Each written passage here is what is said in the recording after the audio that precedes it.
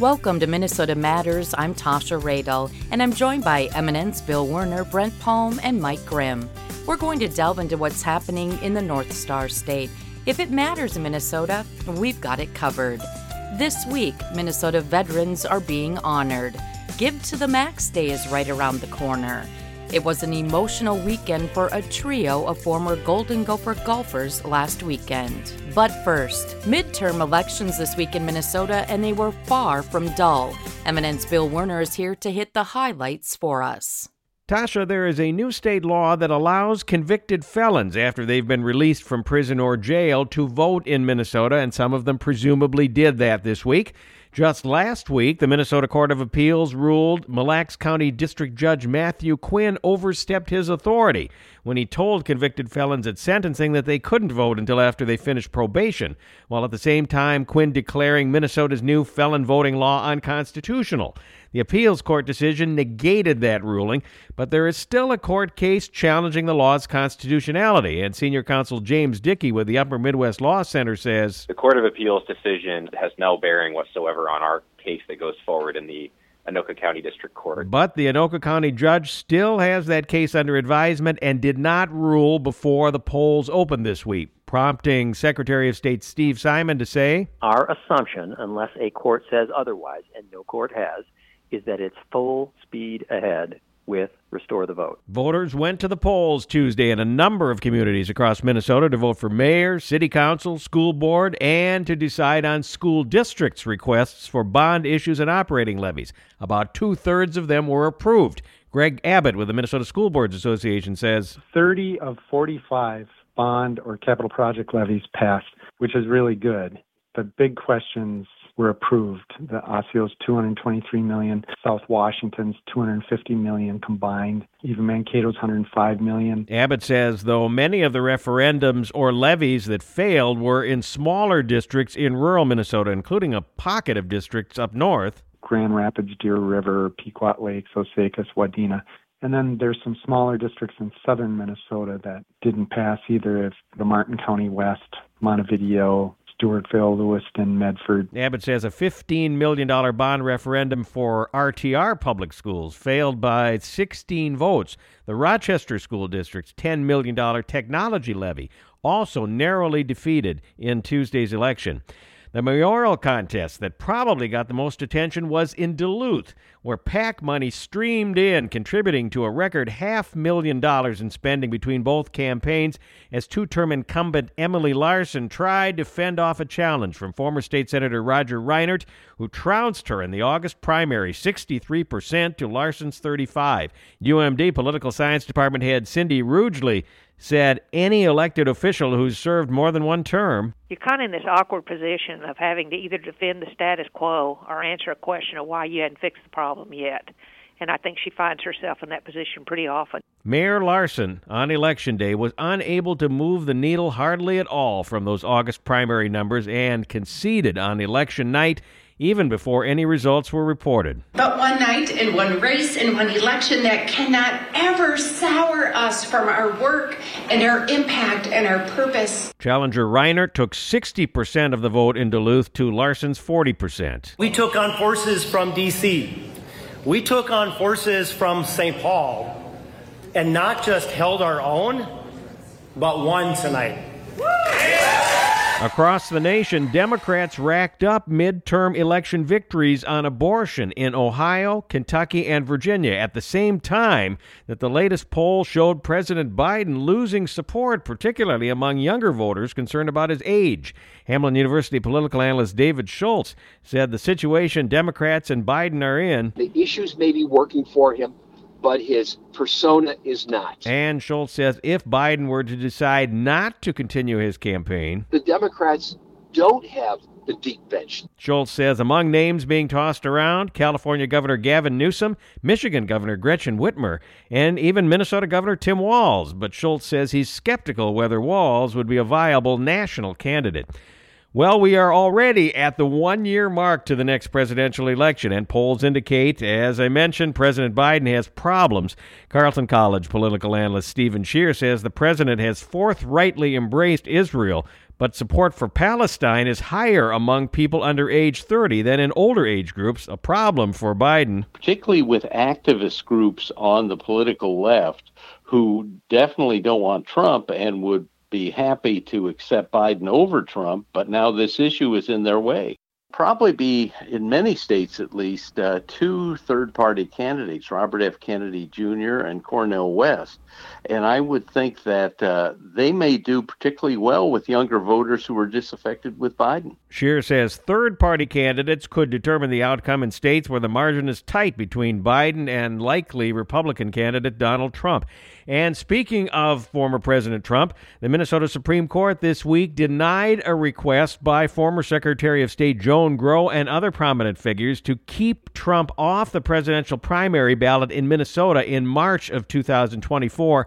The High Court at the same time saying the issue of whether he can be on the ballot next November is not ripe, meaning the High Court never even got to the issue of whether Trump incited the January 6th riots at the Capitol and could be disqualified from holding office. Technically, the 14th Amendment insurrection clause really only talks about holding office, not about running for office. And Hamline University legal and political analyst David Schultz says from the High Court there was no decision regarding whether or not what Trump did was an insurrection.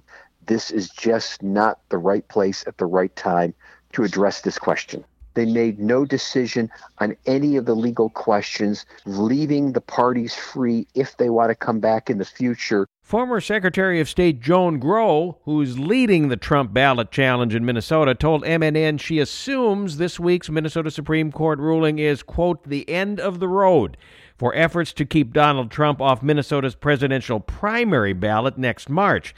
But as for next November, there's been no decision yet about whether or not we will revisit this issue before the general election. But Grow also said the Supreme Court, they almost issued an invitation to us to file again. Minnesota Republican Party Chairman David Hand said the High Court's ruling, quote, should serve as a wake-up call to the allies of President Joe Biden that courtrooms in Minnesota will not be used to prevent voters from fully participating in our elections.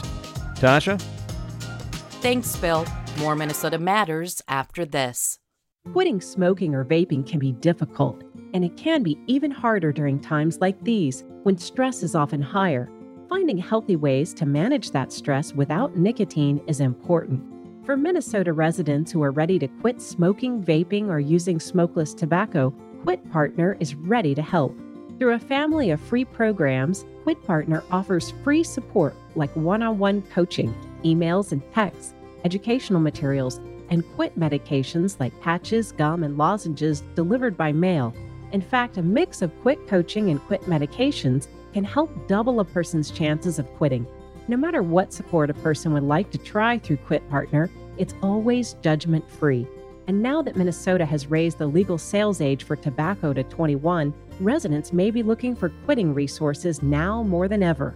To learn more, visit quitpartnermn.com or call 1-800-QUIT-NOW. Welcome back to Minnesota Matters. I'm Tasha Radel. Those who are serving or have served in the U.S. military are being honored during the official State Veterans Day ceremony in Inver Grove Heights. MNN's Brent Palm talks with the head of the Minnesota Department of Veterans Affairs about this year's event and the reason for the national and state holiday. Interim Minnesota Department of Veterans Affairs Commissioner Brad Lindsay. Hey, thanks for joining us today to talk about Veterans Day. Yeah, thank you, Brent. Appreciate you having me on. Well, we know there are probably Veterans Day ceremonies going on across the state, but the official State Veterans Day program is going to be in Inver Grove Heights Saturday. Brad, tell us first off, just briefly, how it's the official state one and how we picked Inver Grove Heights. So we kind of started a partnership here a few years ago. We had moved our event around to different places, and then it's been a while now, maybe 7 or 8 years ago, we landed in Inver Grove Heights, and the venue works so well, and the city and all the folks involved are so accommodating to the process, we've kind of kept it there over the last few years at their Veterans Memorial Community Center. So the official piece of it is, it is hosted by my agency, the Minnesota Department of Veterans Affairs, and then we're recognized by the federal VA as being the official site for the Veterans Day event in Minnesota. Okay, and Veterans Day falls on a Saturday this year, so are we thinking maybe a pretty solid turnout? We're hoping so. We're hoping to get up to 500 people or so, which we've had in the past at least. The last 2 or 3 years now, we've been a little restricted with the COVID pandemic and all of that. So we had some virtual celebrations and then some mixed, where we had partially virtual and partial in person. But this will be the first year since 2020 now. We've been fully in person. And like you said, with it being on a Saturday, hopefully we can beat those past turnouts, which, like I said, we've had up to 500 in the past. So, hey, Commissioner Lindsay, how about a history lesson here? Why do we hold it on November the 11th every year? What does that recognize? What does that signify? And why do we hold Veterans Day? Yeah, so the day that World War I ended was November 11th of 1918. So on November 11th of 1919, the first anniversary of the end of World War I was designated as Armistice Day. And then later on in 1926, Congress passed a resolution for the annual observance, and November 11th became the national holiday starting in 1938. Sometimes people get a little confusion between Memorial Day and Veterans Day. Veterans Day specifically is to pay tribute to all American veterans, living or dead, but especially giving thanks to those who are living and served their country during war or peace. Memorial Day is specifically for those we lost in war and those who have passed after their service. The current forecast looks like maybe low 40s, so I've been to some outdoor veterans ceremonies throughout the years where it's been 25 and snowy, so it sounds like this forecast is okay. Right, absolutely. And, we're doing a free breakfast that morning, too, so I've found over the years that veterans will definitely show up if you feed them. Okay, yeah. I've watched these before. I know we've had U.S. senators speak, governors speak. Who's going to give the keynote address this year, and who else might be speaking on Veterans Day? Yeah, so the keynote is my good friend Stephen Butch. He goes by Whitehead.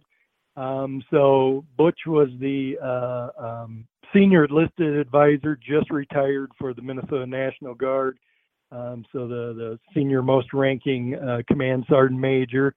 Like I said, he just retired last month, but he's also the adjutant of the Minnesota Disabled American Veterans, and he is past national commander of the Disabled American Veterans. So he's going to be our keynote, and should be great. And of course, one of the things I know you guys always do, patriotic music. Is there a band playing this year? Yes, absolutely. So we're always fortunate to get at least a contingent of the 34th Infantry Division Red Bull Band. So they will be there going through and playing all the service songs, of course, for all the different branches. And the Adjutant General of the Minnesota National Guard, their boss, Major General Sean Mankiel, will be there as well. Good. Well, hey, it was good to hear that, things are back in person. I know you have to be careful, especially, I know and there's probably a few older folks who attend these ceremonies. And so, 21 and 22, probably maybe a little better last fall. But like you said, it'll kind of be nice to get back to some normalcy, right? Absolutely. And, we will still have, we still encourage people if they're not comfortable to absolutely wear masks. and things like that, and they'll be welcome to do so. But it's their choice and their decision to make. I know we're in person again this year, but I did notice on the news release from your department that it will be live streamed again if you can't make it to the Southeast Metro, which is pretty cool. Correct. Absolutely. Yeah. All you have to do is go to minnesotaveteran.org, and you can find the link there to watch it on the live stream as well. Interim Veterans Affairs Commissioner Brad Lindsay and MNN's Brent Palm. More Minnesota Matters after this break. Welcome back to Minnesota Matters. I'm Tasha Radel. Minnesota's largest giving campaign is just days away. Give to the Max Day, which will be held on Thursday, November 16th. Joining me today is Give MN Deputy Executive Director Jenna Ray. Give to the Max Day started in 2009. It was a one-time effort to celebrate the launch of the new online giving platform, GiveMN.org, and was a one-day celebration of generosity, and since has grown over the last 15 years into an annual celebration of not only donors, but also the nonprofits and schools who support our communities 365 days a year. And thanks to the generosity of Minnesotans, the impact of Give to the Max Day continues to grow. And since that first year in 2009, Minnesotans have donated more than $290 million to more than 10,000 organizations across Minnesota. And we feel that impact every day of the year. Jenna, it seems like this time of year people are getting into the spirit of giving. I'm guessing these dollars raised during Give to the Max Day make quite an impact. Absolutely true. We know that folks are giving and celebrating a spirit of generosity toward the end of the calendar year. We know that's a really important time for causes, organizations who are raising funds to support their work year-round. The end of the year is the biggest moment in a fundraiser and a nonprofit's year. And for many small and medium-sized nonprofits, Give to the Max Day might be their biggest or only fundraiser of the year. So gifts made during Give to the Max help to power the work of the organizations who make this a great place to live and work. They really power that work all year long. And we know that the start of the end of the year giving and sharing period in Minnesota really begins with Give to the Max in November. For Minnesotans that can't take part next Thursday, is there a way to give early? They absolutely can, Tasha. So early giving is actually underway now. All gifts that are made during this period, starting today through November 16th, the big day, gifts made on GiveMN.org count toward that total. It gives organizations a little bit of wiggle room. It gives folks who are excited and ready to give now or ahead of that November 16th celebration an opportunity to be part of Give to the Max. So whether you give now or you wait until the big day, there's a place for you to be part of the celebration here in Minnesota and on GiveMN.org. Jenna, I know in years past there's been incentives for Give to the Max Day participants through golden tickets. Is that happening again this year? Oh, we sure are, Tasha. So we know that the funding that comes through the Golden Ticket Prizes really helps to generate excitement all across our state, excitement with organizations, excitement with donors. So we're really grateful for our partnership with the Bush Foundation, which enables us to help share those golden tickets and ignite generosity. So all gifts made on GiveMN.org starting November 1st are eligible to be part of the $100,000 prize pool. And it means that your gift could be boosted by as much as $10,000 through random chance golden ticket drawings now through November 16th. We're about out of time today, Jenna. Any final thoughts? You know, Tasha, the success of Give to the Max Day really is fueled by the generosity of Minnesotans, and this year is no different. Minnesota continues to be one of the most generous states in the nation. We're really confident Minnesotans will step up again for this year's 15th annual campaign. We saw last year tens of thousands of people from Minnesota and around the world gave more than $34 million to 6,439 causes across our state. That's extraordinary, and we're so proud that Minnesota stood strong even as giving trended down nationally the last 18 months, and we're really confident Minnesota will show up and do the same again this year. Thanks again to my guest, Jenna Ray, Executive Director of Give MN. For more information or to make a donation to your favorite nonprofit or school, head to GiveMN.org. More Minnesota Matters after this. From the North Shore to the prairie, and everywhere in between. The North Star State is home to thousands of communities, each worthy of the pride of the people who call it home. And although each of these places is unique, they're all made stronger by the nonprofits and the schools that make them a better place to live, work, and play. And on this Thursday, November 16th, Give to the Max Day, tens of thousands of generous donors will give back together to help build them up for the year ahead. For 15 years, Give to the Max has served as Minnesota's giving holiday, a time each year to celebrate generosity and support organizations making our communities stronger.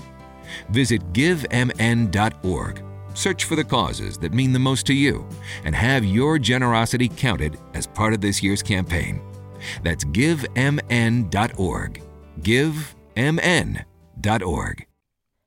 It was an emotional weekend for a trio of former Golden Gopher golfers last weekend. Erik van Rooyen won his second PGA Tour event on Sunday, firing an 8-under par on the back nine to seal the win in Mexico. Former golfer Alex Gaugert is Van Rooyen's caddy, and the duo dedicated the win to a third former golfer, John Trasmar of Blue Earth, who has been diagnosed with terminal cancer. The emotional post-round interview with Van Rooyen has gone viral with millions of views. Current Gopher golf coach Justin Smith spoke with Eminence sports director Mike Grimm about the emotional win for the former Gopher and tell us about that group of Gophers. This group is really special.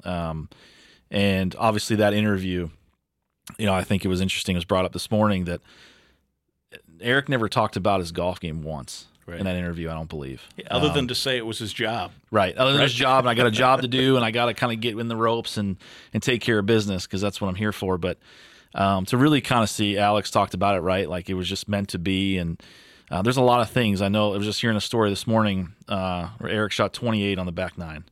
I think he finished birdie eagle and he's not like he's making putts from 5 feet. I mean, these were 20-footers. These were fit.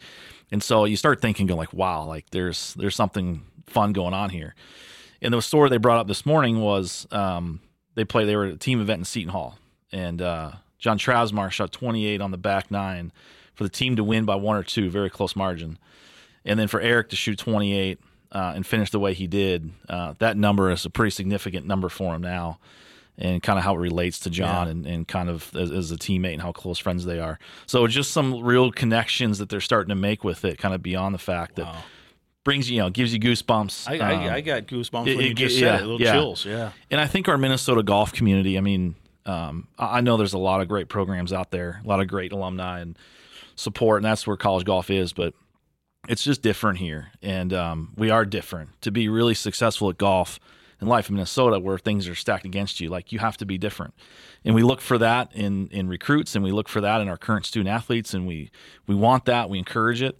But what this group does, the Alexes, the Eriks, the John Trasmar, the Donnie Constables, even my old assistant Matt Raichie is at St. Thomas, Bob Bell is my assistant coach, Grady Meyer, like these guys are just so tight all the time, and to see that and to see the emotion, I don't know. Sometimes the world stops.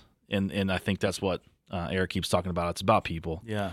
And the wins and losses come and go. And that's what he kind of talked about was if he missed a putt at this point, who cares? Yeah. And maybe that helped free him up to play great golf. So for those that didn't see it, you can find it. I mean, just anywhere, do a search, Erik van Rooyen, and you'll find that interview on, I think that was the Golf Channel or NBC, one of the two. JT, they had his initials on the golf ball. And for those that are listening to the podcast and haven't seen that, or maybe they don't follow golf, it's a story. If you don't follow golf, you still should follow this story. So JT, you guys are golfers, especially out in the sun all the time. I don't know if that's what caused this, but he has melanoma. Yeah.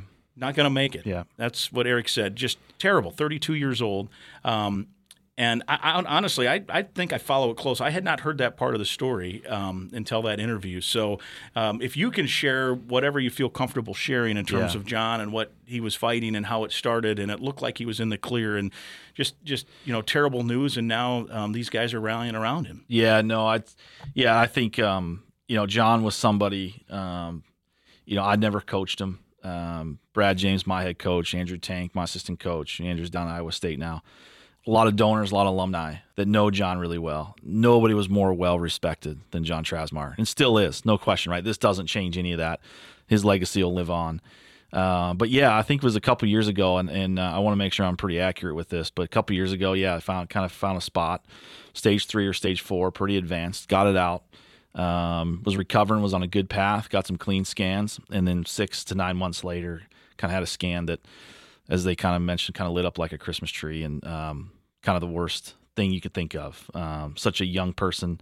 Yeah, golfers. Yeah, this has got to be my public address announcement. Like, we got to make sure we wear our sunscreen and do the right things. And my guys on my team give me a hard time for wearing a lot of layers all the time, and I don't have the greatest family history with that kind of stuff. So I'm trying to keep the layers on as best I can. But this story can kind of prove is confirmation that like you just never know. Yeah. And I think what Eric's message was, it was cool to see him kind of address the football team this morning, that it's about people, it's about right now. Like, what you think really matters in the end, like, it doesn't. It's the people that matter. So when John, was kind of battling through it and kind of on a good path, and then he would kind of get a setback. And I think it was about a week ago when I kind of messaged that group of friends, and I was messaged by one of them as an update, and what we can do in our program, what we can do in the department to kind of show support, because it's going to be crucial. Yeah. And just to see the raw emotion. I mean, you never want to see people hurt like that. And it doesn't matter who they are or what they do. And but that was real authentic, and it was just something that it just rips your heart out. Yeah, so man. And Eric said he was still in disbelief. I could see how you have that emotion. Said they were flying back then to Minnesota. They're here. So did they see John yesterday? Yeah, I believe a whole group of them went down to see him down at the Mayo Clinic in Rochester all day yesterday. Yeah. I bet that was something to see with those guys in that room and trying to share memories and high five. I think he said we'll give them a high five. Yeah. I'm sure there were high fives shared. Yeah. I saw some good group photos, and boy, there was a lot of people that went down to support. But yeah, I think at this time, for me as a coach, right, like you get so enamored with how our fall season went or what we got to do to get ready for the spring, and that stuff. It's important we keep our team going, but I've really kind of been kind of put back and trying to take a bigger picture of things and really connect with people. And that's the reason why I love being in this job, and people like this friend group or, different groups from the 60s or 70s or 80s that have played for Go for Golf, or my family and friends. And at the end, I sit there and go, that's where I get the joy from. And so why not just try to keep doing that as best we can? That's Gopher golf coach Justin Smith with M&N Sports Director Mike Grimm.